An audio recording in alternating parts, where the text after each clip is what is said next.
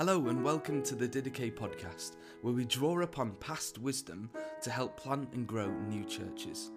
In this A Sunday with Jesus series, I'll be joined by a range of guests, and together we'll walk through a typical Sunday, from the call to worship through to food after the service. And we're asking, how do these things help us to follow Jesus throughout the week? My hope is that we'll see our gathered worship of Jesus as the heart of our church life together and our discipleship to Jesus, not just because of what we're doing, but because of what God is doing in these gatherings. As James Smith wrote, worship is the arena in which God recalibrates our hearts, reforms our desires, and rehabituates our loves. Worship isn't just something we do, it's where God does something to us. Worship is the heart of discipleship, because it's the gym in which God retrains our hearts. Thanks to all those involved in these episodes, thanks to John Smith for the incredible intro music, and to you for listening. I hope this series helps enlarge your vision of Jesus and his church. Well, I'm here with Paul Blackham, Anglican vicar, church planter, and author of the Book by Book Bible study series. And we're discussing the first of our big picture episodes of A Sunday with Jesus. And this one we're entitling Corporate Christianity. So let me start here, Uncle Paul. I was at college a few years back, and I remember an Anglican vicar coming and speaking to us. And he said that the most committed Christians in London, in his experience, go to church every other week. And you might have seen a recent Church Times article which suggested that monthly church going suits worshippers post-COVID. Why is that a tragedy? It's a tragedy. I mean, I've not heard that, but my initial reaction to that is that doesn't sound like it's Christianity at all. So if those are the most committed Christians, I'd say he hasn't yet met Christians, because to be a Christian is that your entire identity and obsession is church. Like it's the absolute center of your life, socially, relationally, emotionally, intellectually, is church. So a person who is going to church, say, once every 2 weeks or once a month, that isn't a Christian. That's someone who's interested in Christianity. I would think of them as an inquirer, sort of like someone on the periphery of church as an inquirer, and, good to encourage them and sort of, help them, but they're not a Christian. And it's really important to grasp that, because I sometimes meet people who tell me that they're a Christian, they believe in Jesus, things like that. They listen to Christian music, get some Christian books, whatever. Even sometimes, and very often, they kind of sometimes connected into some sort of para-church Christian group or something. But I always just immediately say to them, oh, you're not a Christian. You're a person who's interested perhaps in Christianity, and you like the idea of some of the activities or values or something like that, but you're not a Christian. Because if you don't go to church, is the starting point of what it is to be a Christian. That's how we meet Jesus. Church is how we meet Jesus. You can't say, no, I'm first going to be a Christian, then I'm going to go to church. That's impossible. You meet Jesus at church. You believe in Jesus. Believing in Jesus means you're incorporated into church. So it's the entire notion that a person's a Christian but has church as an optional. It's really important that we correct that straight away, because a person who isn't going to church, and even the phrase going to church, I don't even like that, because that's the idea that it's something you go to from time to time. Church is what we are, it's how we live.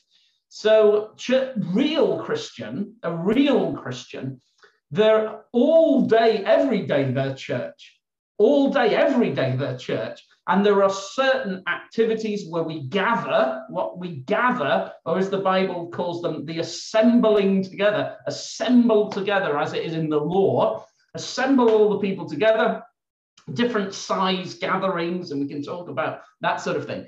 So there are times where we do that, but we're always church. We're always thinking about each other, supporting one another, sharing life, giving ourselves to one another, carrying each other's burdens, all these things. That's what a Christian is, a person who is church. Wonderful. And I will say the vicar that was sharing that at the theological college session there was bemoaning that they weren't celebrating that fact. No, I took that for granted. Absolutely. Yeah. Well, look, talk us through what Bible, what theology would you want someone to have in place to grasp a vision for corporate Christianity, for church? It's the problem. I don't want to be really hostile to everybody. I'm sympathetic because if you think that lots of people think that the most foundational thinker for the modern Western world is René Descartes, 17th century. And his whole thing is, I'm going to doubt everything that I possibly can. And then he finds the thing he feels he can't doubt. And you're thinking, oh, it'll be Jesus, it'll be church, it'll be something like that. No. He felt all those he could doubt. The one thing he felt he couldn't doubt was himself. And he began from, I think, therefore I am. I can't doubt my own existence. That's the most important foundational reality. And from that, I'll build out to ideas about God and values and the world. But that was the starting point for him. The one immovable rock of certainty is his own existence. Well, that is like this Copernican revolution in psychology. Some would say that had already been going on for 100 years before he sort of says it. Well, let's not, that's probably true, but let's leave that for a minute. The big idea is you start from yourself. And that just poison, in a way, was injected into the sort of corporate life of Europe and America and the Western world, where you are, life, reality for you centers on you and your thinking. And so out of that came this huge religious tradition of I am having an individual relationship with God. And so it's me individually relating to God. And what then church becomes is a kind of support group, maybe cheerleading, encouraging. It's a kind of help desk. But essentially, it's individuals connecting on a one-by-one basis with God. And then the evangelical version of that is, no, not God, Jesus. Or the charismatic version of that is, no, the Holy Spirit or something. But it doesn't really matter. It's all the same religion of individual relationship. And then church is a kind of support group for that. And so then what has happened at different times throughout these hundreds of years, different ways it pans out. But essentially, there's and particularly in the 20th century and ever more so now, church you can opt out of. Because the idea is, religion is the religion of your inner life, interior, an existential thing that's happening inside you. And there's this huge division then between my external life and behavior, my body, my actions, my work, all sorts of things like that. And then that's almost completely separated from, inside, I'm like, no, I've got this fantastic relationship with God. Or you might be the other way. You might say, no, I'm very far away from God because I feel individually disconnected from him. So it's all assessed inside in this existential inner life. So particularly in the past, say, 50 years, you get this language of, Jesus is my personal Lord and Savior. And I'm always like, well, hang on, that's not an option. He's nobody's personal Lord and Savior. You can't have a personal Lord and Savior. He's not like, I don't know, like my personal butler or something. You can have a personal butler or a personal assistant or something who is just working for you individually or something. You can do that. That can happen. You can't have a personal Lord and Savior. Jesus saves church. That is why he didn't die for you individually or for me individually. There's no, and even sometimes people go, oh no, he wouldn't, even if you were the only person in the world, he would die. That's just total nonsense. Like, it's church that's the big theme of the Bible from start to finish. Church, the word Israel as well. Don't just a little footnote on this is when you read in the Old Testament and it uses the word like Israel, or sometimes Zion also is used to describe church. Don't imagine that, oh, well, Israel was like a racist thing. God used to only like people who had the right genetics, and now he's broadened out to be a bit more international or something, or he's not as racist as he used to be. No, like the Old Testament is never about race. It's always about faith in Christ. And the Bible goes great lengths to show us. It's never about, so it's all about this body of church people who trust in the promise Christ in the Old Testament, or the remembered Christ, New Testament, but it's all the same. We're all trusting in Christ, who's the head of the body, and we belong to the body as we trust in the head.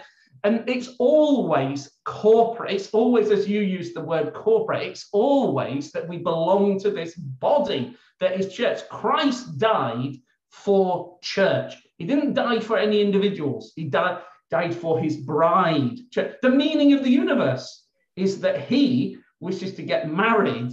The Father says, and maybe the Spirit too, it's not good that the man's alone, really talking about Christ, as Paul says in Ephesians 5. That's really about Christ, that it's not, so to getting married to this church, and all as individuals, we are part of church. So it is good to ask questions like, am I individually part of church? Am I individually saved? And we do that in evangelism, where we're talking to people individually. But the goal is that they become part of church. That's how the same. That great phrase that goes to early church fathers, medievals, the reformers, the Puritans, everybody says it, up until nowadays, there is no salvation outside church.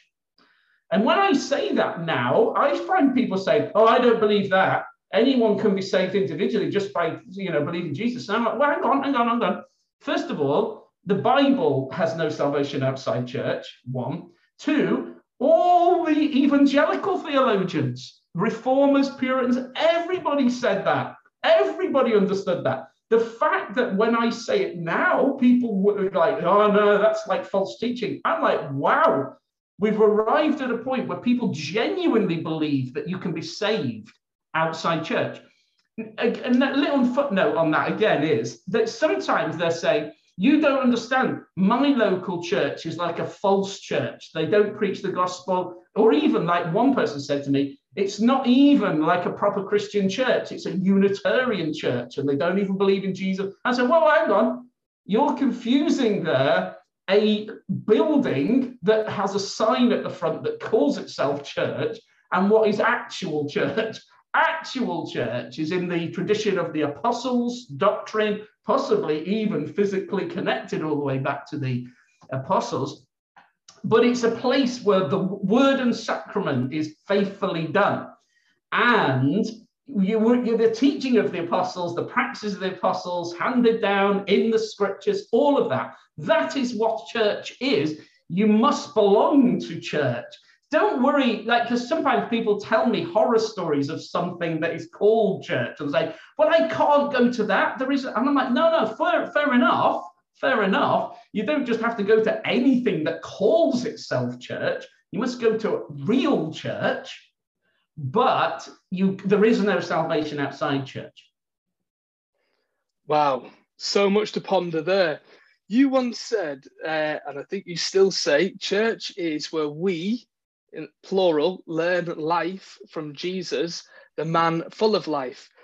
And there's this double dynamic of, gathered, we gather to worship together, and then we're sent, we're scattered.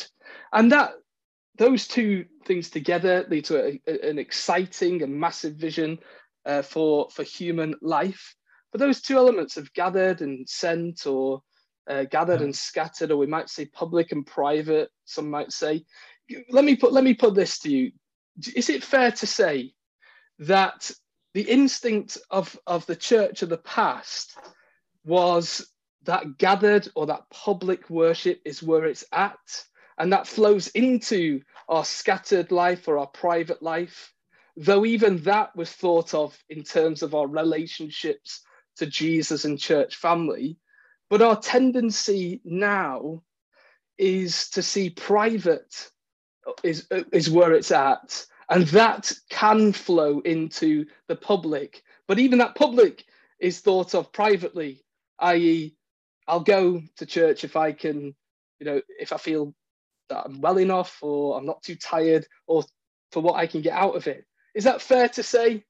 Or would you push back against that? I mean, you put it even so curt. I mean, you've made it so polite, really. I'm like so furious about that, because that's exactly what it goes on. The sense that when the saints gather for worship and word and sacrament, it's the most exciting thing in the world every time that happens. It's not a trivial thing. Like I see, because St. Crispin's next to the Emirates Stadium and Arsenal. Now, some people might find that exciting to go and watch Arsenal. I know you're not one of them, but you can see people are genuinely fired up with the prospect of gathering with other Arsenal supporters to be part of this gathered event, because they form this like body together of Arsenal supporters, and there is this sense of excitement about it, and they're going, well, certainly every other week to things like that. And I'm like, that what they're doing is kind of exciting if you're an Arsenal supporter, but it's nothing like as exciting as church gathering, where we are those who are being trained to judge angels, and we gather together. Well, what the reason for it, I'll come to that in a second, but just that sense, first of all, of the value of it. Like when I grew up, church was not once on a Sunday, it was 3 times, morning, afternoon, and evening. And that reflected that sense that there's what could you do better than that? It's the most exciting thing in the whole world, gathering. So Sunday gatherings, and each time I can remember times where I was so excited going to church that I cried with excitement going to an ordinary church service, because it was just like, well, what could be better than this kind of thing? And then that way, other gathering opportunities in the week. I remember there used to be a Monday night prayer meeting and Bible study, Wednesday, a thing called Christian Endeavor. That was another opportunity to gather, sing, pray, scriptures, things like that. There'd be Thursday, there was like a youth fellowship gathering time, and then I think there were other gatherings as well. But it was just like, well, what else can you do? What's better than that? Whereas now the basic attitude is, oh no, I haven't got time for all that.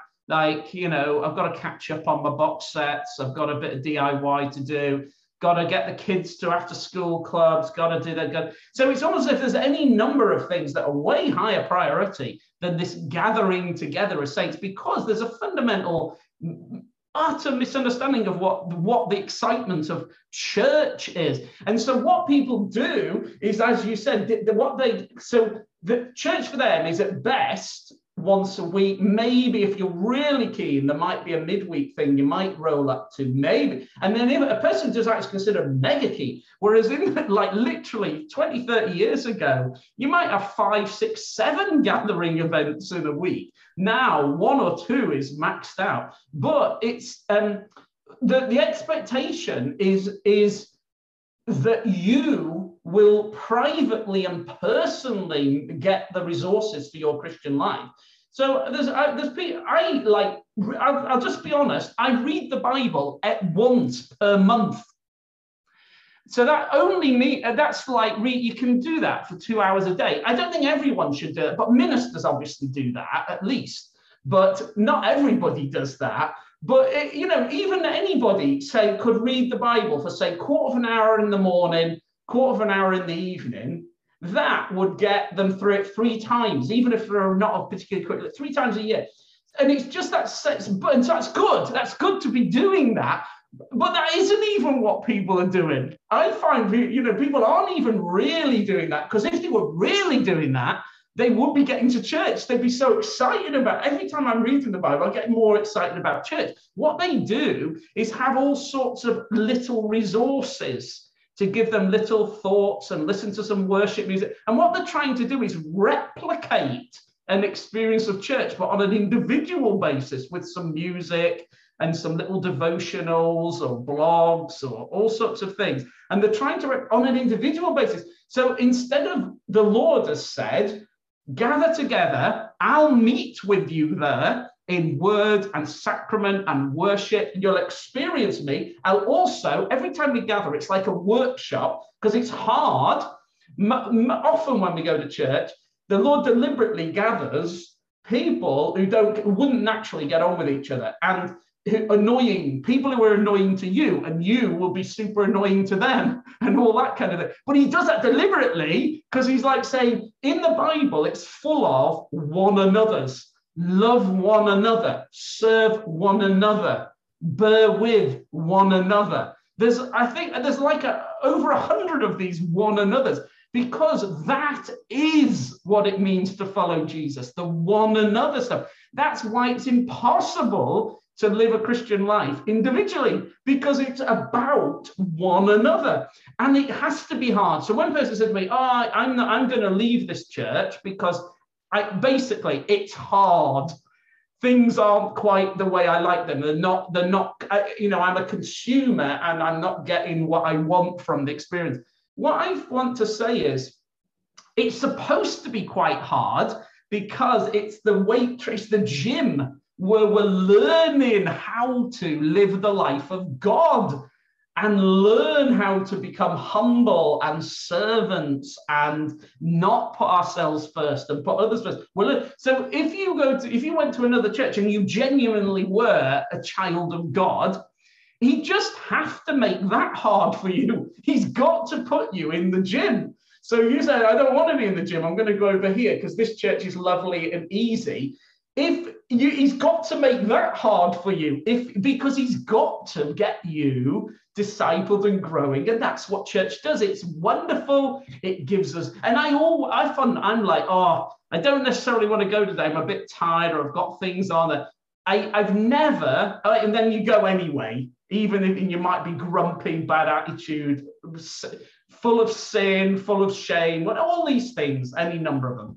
I've never gone to church and regretted it. I've always then gone, that was brilliant. That was brilliant. And it changes you. So gathering is word. It's like it says in the Psalms, Psalm 14 in verse 5, he's there, he's in the generation of the righteous, or in the assembly of the righteous, or with his people. So the fool is like, there isn't a God, and so lives badly. And that's what the Psalm 14 says. Or because they live badly, they don't know God. But the Psalm 14 is really saying, you get to meet God if you come to church. Psalm 22 says it very strongly as well. The Holy One inhabits the praises of Israel. So it's specifically when we gather and are praising that we experience the presence of God. That's right there at the beginning of Psalm 22. My God, why have you forsaken me? Jesus on the cross. And what he's recalling is, when did he really not feel forsaken? And it's in church assembly, gathering for church, which is so powerful. So I'm saying, loads of people I meet are saying, I feel like I'm not sure God exists. Even Christian people have said that sort of thing to me. I'm sort of thinking, well, you're not committed into church enough. That's how you know. Or John says, here's another good one. John, no one has ever seen God at any time, but... what does it say? Everyone knows the John 1 example. No one has ever seen God, right? John 1, everyone knows that bit. But God the Son has made him known, right? Everyone knows that. But there's another one that says it, isn't there? 1 John 4, verse 12. No one has ever seen God. So we know, but Jesus makes him known, but church makes him known. 1 John 4:12. No one has ever seen God, but if we love one another, the one another verse, But if we love one another, God lives in us, and his love is made complete in us. See that? So no one's ever seen God. So you need Jesus, you need church. And then if you can't have one without the other, because you can't be like, oh, well, you can see God through Jesus, or you can see God through church. Nah, that's not how it's not two options, it's one option. No one has ever seen God. Jesus makes him known. How does he make him known? Come to church, love one another. Then you will see God in Jesus. That's how it works.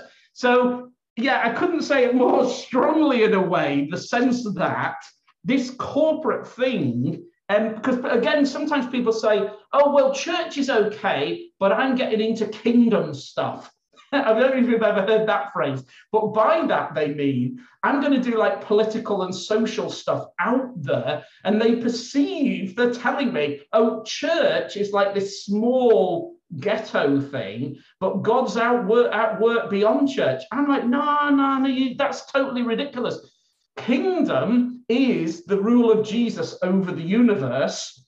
To be a citizen of the kingdom is to be a church member. So whatever's going on, like if you're not part of church, you're not doing kingdom work. Whatever you're doing, it's just you're doing something that you think's making a difference in the world. But lots of people do that. Non-Christians do it, Muslims do it, make a difference. But it isn't kingdom work. Kingdom, if you're a citizen of the king, he reigns, you serve him. Church is experiencing that. Just let me, if I can say one more thing. Psalm 87 is literally, every time I read it, I often start crying. I won't now because I've got myself together, but it's that lovely, there's loads of Psalms that are about church, but this one I love.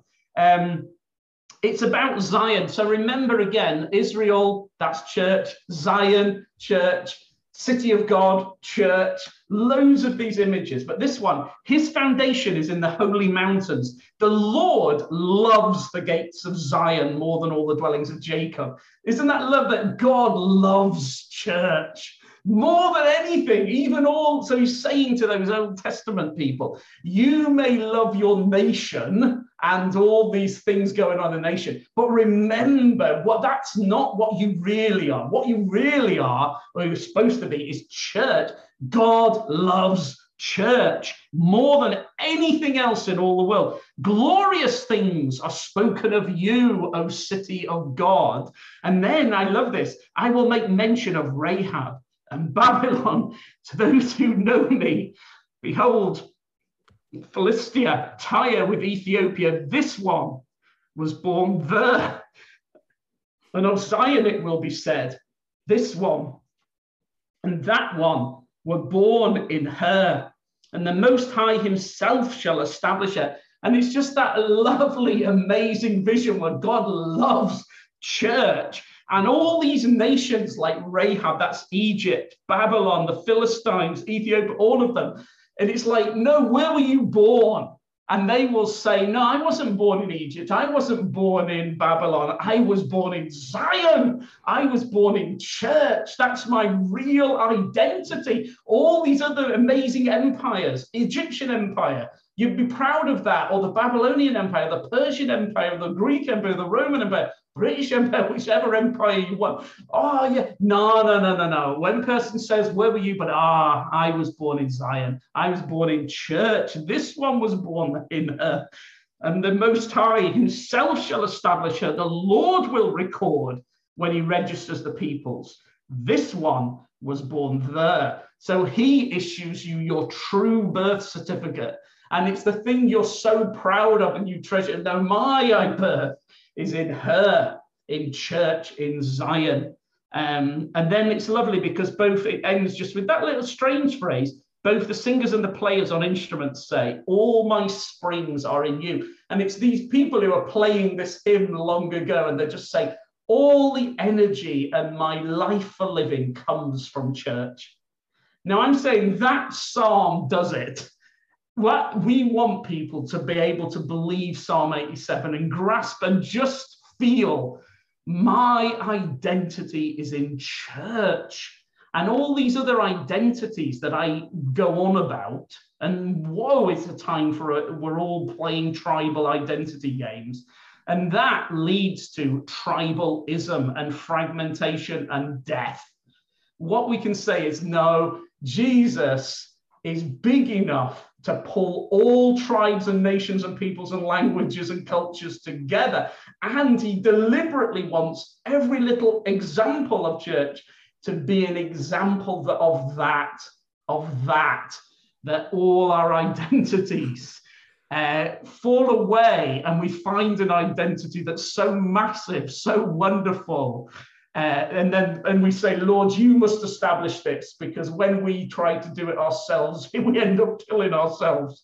But when you do it, it's so wonderful. It's so wonderful. So that's it. When we come to church each week, we've got to have a bit of Psalm 87 about it. Like, or as it says in Hebrews, like, this is what it's like. I'm not on the way to church. We're not like, oh, flipping out, I've got to go to church. We should be on the way to church. And we're saying, we have come to Mount Zion, to the city of the living God, the heavenly Jerusalem, to innumerable company of angels, to the general assembly, church of the firstborn who are registered in heaven. It's making the Psalm 87, it's making that point. We're registered in heaven. To God, the judge of all, the spirits of just men made perfect, to Jesus, the mediator of the new covenant. So that's what it's like gathering in church, and even the sense that there are angels and the saints who are dead are leaning in and we're joining in with something. Oh my God. Anyway, there it is. So yeah, let's take church seriously. Amen to that. People can't see on the screen, but you're weeping. I'm weeping. My heart's racing. So excited. And I think for anyone listening to this, perhaps there's someone listening who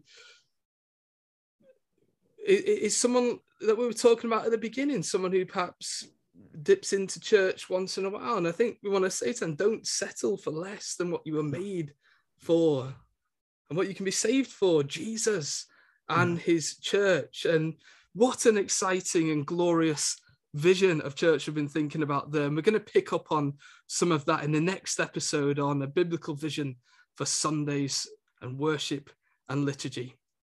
Thanks for now.